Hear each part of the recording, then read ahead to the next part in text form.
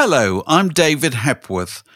Thanks for listening to this Word in Your Ear, the latest of hundreds of chats Mark Ellen and I have had over recent years, some between ourselves and others with musicians, authors, comedians, and other people we like. If you'd like to help make sure they continue, you might consider becoming a Patreon supporter by visiting patreon.com/wordinyourear, or just by liking or subscribing in whatever way you prefer. On with the show. Hiring for your small business? If you're not looking for professionals on LinkedIn, you're looking in the wrong place. That's like looking for your car keys in a fish tank. LinkedIn helps you hire professionals you can't find anywhere else, even those who aren't actively searching for a new job but might be open to the perfect role. In a given month, over 70% of LinkedIn users don't even visit other leading job sites. So start looking in the right place. With LinkedIn, you can hire professionals like a professional. Post your free job on linkedin.com/spoken today. Get up to 30% off wedding jewelry at BlueNile.com and remember the joy of your wedding day forever. Blue Nile offers everything from diamond and lab-grown diamond wedding bands to classic pearls, earrings you can design yourself, even gorgeous sapphire pieces for your something blue. Whatever you choose, Blue Nile's pieces are all graded for excellence, for a lasting memento as brilliant as the love that inspired it. Right now, get up to 30% off at BlueNile.com. BlueNile.com.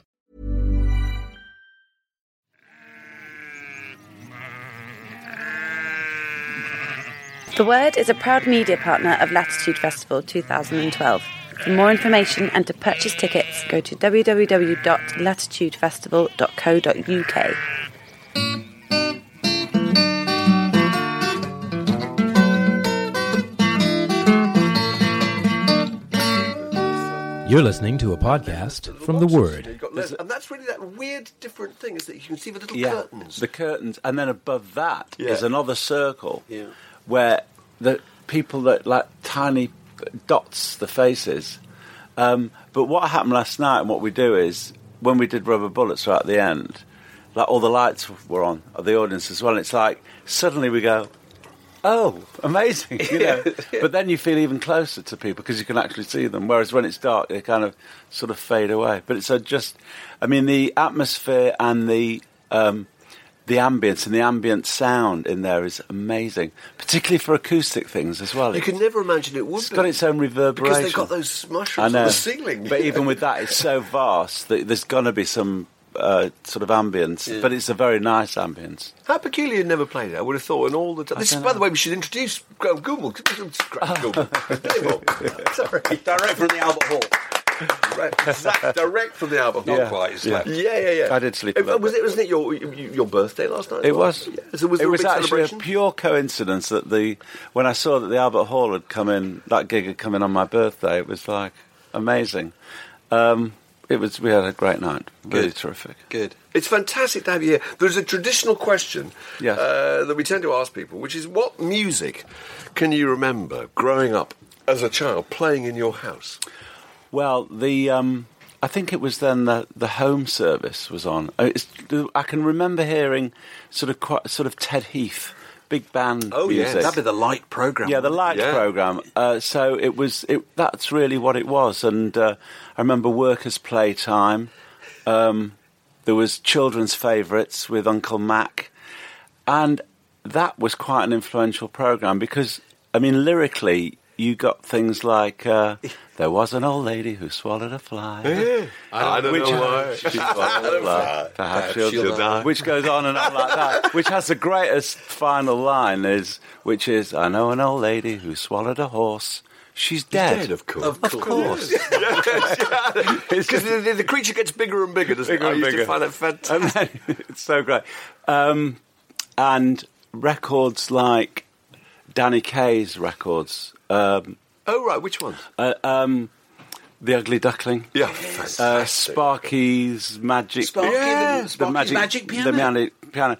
So if you think about that now, they were sort of quite innovative, both in their lyrical content and also the production of the records was phenomenal. comedy records. A lot of them were comedy records or drama records. They had to be, didn't they? That's right. They were painting a picture with sound, weren't they? And then Burr Lives, I remember Burr Lives. That's where I heard that Swallowed a Fly song. Yeah, that's right. That's right. He did it. So, but you didn't have records in the house? No, it was the radio. And when I was a young kid, I wanted to be a drummer. And I remember my mum had a handbag that had a kind of a sort of serrated surface to it, and I used to get the clothes brushes and be clothes brush in your mother's handbag. This is perfect. This is how it ought to be. Yeah, mind you, it was a Ludwig handbag. From these small acorns. Yes, a Ludwig handbag. So what about when you first got an instrument? Well, I wanted to be a drummer because I thought the drummers were the coolest people in the world, which they still are. But it was not to be. And I was bought a guitar by my cousin, Ronnie, my poor Ronnie, he died too early. He bought me a guitar back from Spain. I think it cost him probably not even a $5. And the action on it was so awful, it was really difficult to play. However, I fell in love with it. And, that really was one of the major things that happened in my life. That and a combination of what was played on the radio with things like it was skiffle. So it was homemade music. It was the first time that, you as a non-professional... Which also had an amazing sound, didn't it? I really take your point about those comedy records, because if you listen to things like Right Said Fred, produced by, I think, George Martin, wasn't it? It was produced by George Martin. As a very small child, the sound of, piano legs being broken off and boards being... Footsteps coming upstairs. Footsteps.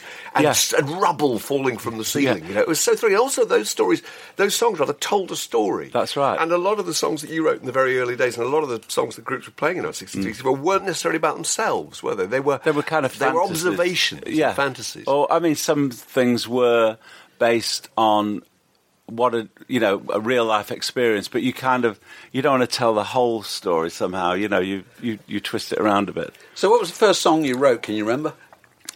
I wrote a song called. It was a terrible song called "That's How It's Gonna Stay," not going to stay. Can you sing the first couple of lines? Let me tell you about this love of mine. I've been loving her for a long, long time. I've been loving her for a long, long time. That's how it's gonna stay. Yes. Nice. That's a hit. That, people, we got ourselves a number one here.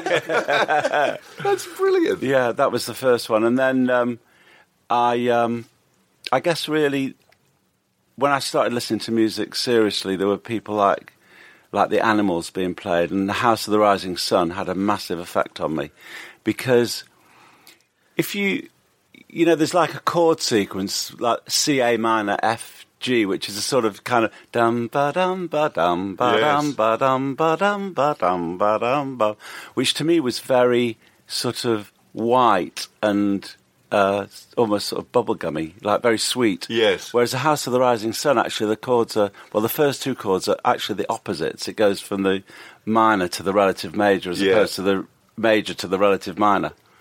Are you getting this? No, I'm getting this completely. Yeah, so all of a sudden... And this was much more interesting to me. As well, isn't it? Yes. Yeah. And this was much more interesting to me. Plus, I'd always been attracted to minor keys and minor chords. I found them much more expressive. And so, For Your Love, which was the first song that I wrote that became a hit, the first two chords are this sort of minor to the relative major. Yes. And I was sort of inspired Wasn't there a by story? the Animals record. Didn't you? Now, am I right in thinking you were in a group that played, I think, Warm Up on Top of the Pops or something, and your group was there the day the Yardbirds performed For Your Love. Yeah, that's right. It was the Mockingbirds. That must have been a very extraordinary... You were in the Mockingbirds. Extraordinary thing to see this hit group playing your song, and you are unknown, standing in the I'm shadow. nothing. I know, it was weird. Well, it was very strange. Top of the Pops came from Dickinson Road in Manchester originally. Was it a church hall or something? Yeah, it was. Those were the very first broadcasts. Yes. Weren't they? Yeah. So what year are we talking about for background? We're talking, 63, 65. 65. Right. Yeah. And I think they had various bands in to keep the, as you say, a warm-up before the actual show started. And there I was with... to get the miniskirt girls dancing. And That's right. That was our job. Yeah. And it was a nice job, actually. And so I was in a band with Kevin, the Mockingbirds. Kevin Godley. Kevin Godley, yeah. And actually we'd recorded For Your Love, and it had been rejected, and that's how it eventually got to the Yardbirds. But there I was, in the warm-up band, and then the Yardbirds are coming on singing my song. It was fantastic. I was listening to that song again yesterday, that record, the Yardbirds record. You can almost take it as a sort of precursor of prog rock by a few years. It's kind of unusual, isn't it? Unusual, all right. I mean, the idea of it actually stopping in the middle and going into some sort of different rhythm is, I think, was quite original. Was that something you did in the original thing, or was that something the Yardbirds? No, we did it. We did it. Right. I mean, the only similarities, the stroke of genius was the harpsichord, I think. But on our demo, there was an acoustic guitar, so that kind of have a sort of similar sound to the harpsichord, but obviously not as good. But we did have the bongos. Right. But the harpsichord is what makes it sound sort of otherworldly and a bit strange, doesn't it? Brian Auger played that. Oh, really? Yeah. How amazing. Yeah. It's such a simple, effective part. Yeah. Incredibly atmospheric. So that was your first hit. So you're still based in Manchester? Yeah, I'm still living in Manchester. What about, just quickly, the groups? You were in a variety of groups. Oh, loads of groups. Crevettes, the Planets, the Whirlwinds, the High Spots. Was there, and I love that period, which has now sort of become a kind of part of a kind of Spinal Tap folklore of what the kind of early 60s was like. But what was that like to be part of that? But it was brilliant. I mean, all we wanted to do was just to play music, and the boys that I was friendly with and in bands with, I mean, on a Saturday night, we'd go to clubs to see bands. That was it. And I mean, a lot of the clubs didn't have a licence, so we didn't go to sort of meet girls or go and have a drink. It was to see the band. That was it, and position yourself, and what's that amp, and look at those drums, and what's that, and what's that guitar he's got, and what's this, and what's that, and that was all we. But lived also, for. obviously, real amount of scrutiny of what people were playing, because Absolutely the impression I got scrutiny. was, I was really young, and I can remember my elder sisters playing all this stuff, and you felt that the times were changing so rapidly. Yeah. Someone would have a hit, and immediately be a great kind of rush of movement in the direction of that hit record to try and capture whatever it is that these people were had synthesised.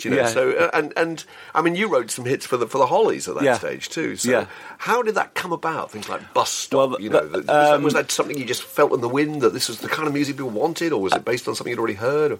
I was from the age of I tried to play the drums at 7, but so I got very aware of music from being 7. Then I was bought my first guitar at 11.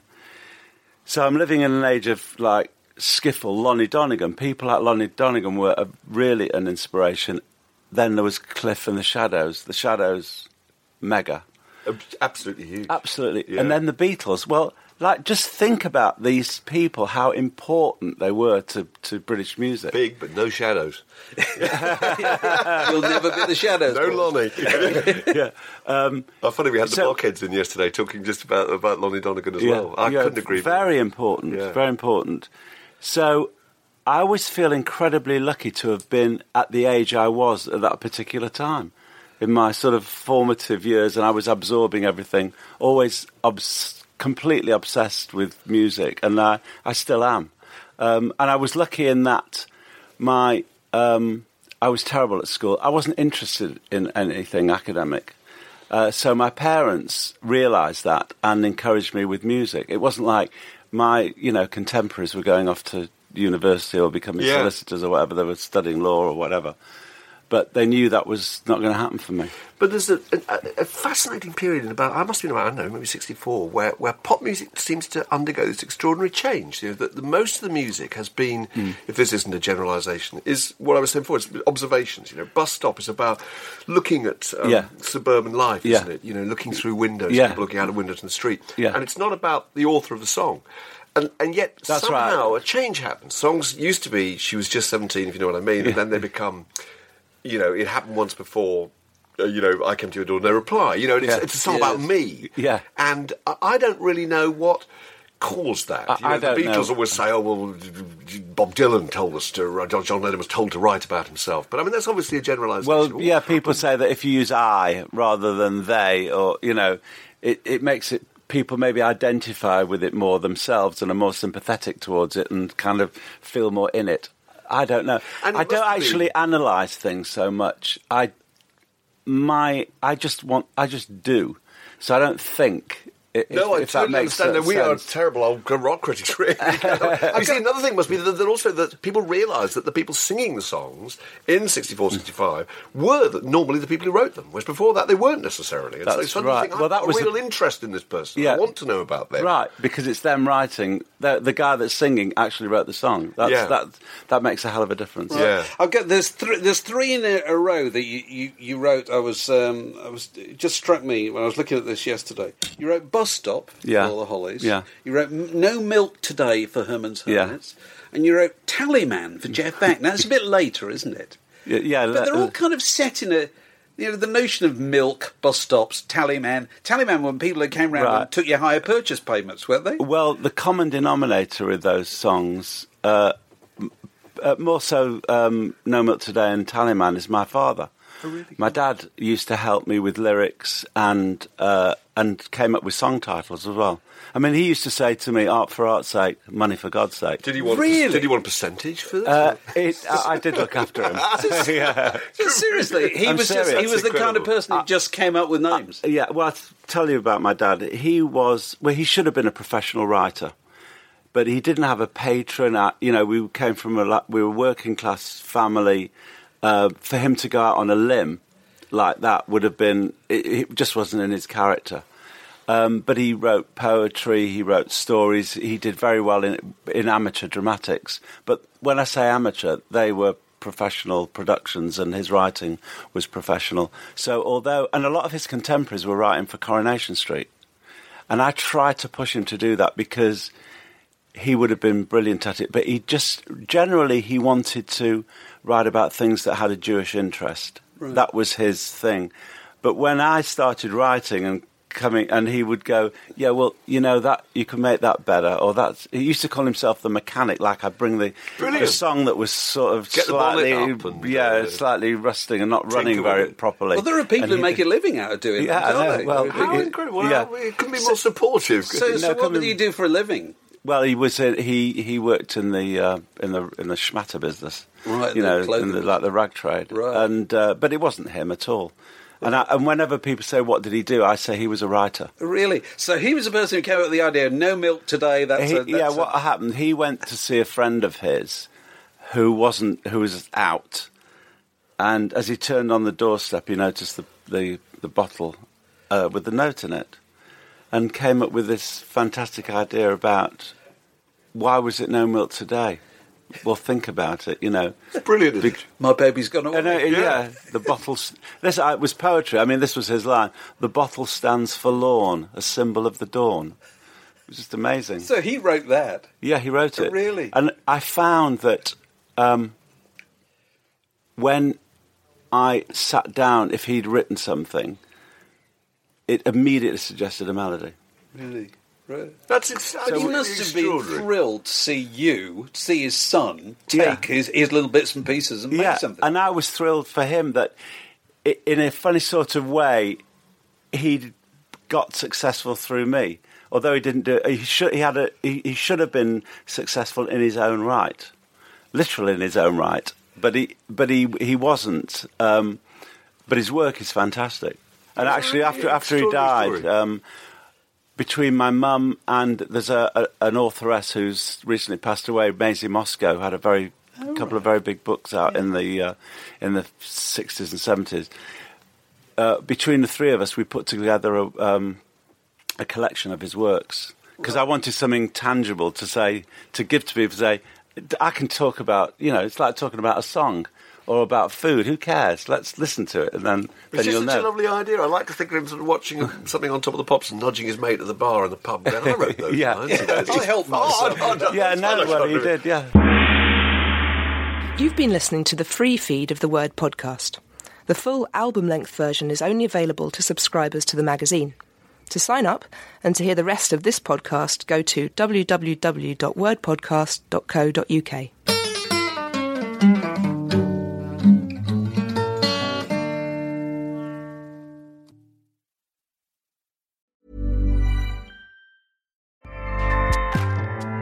Acast powers the world's best podcasts. Here's a show that we recommend.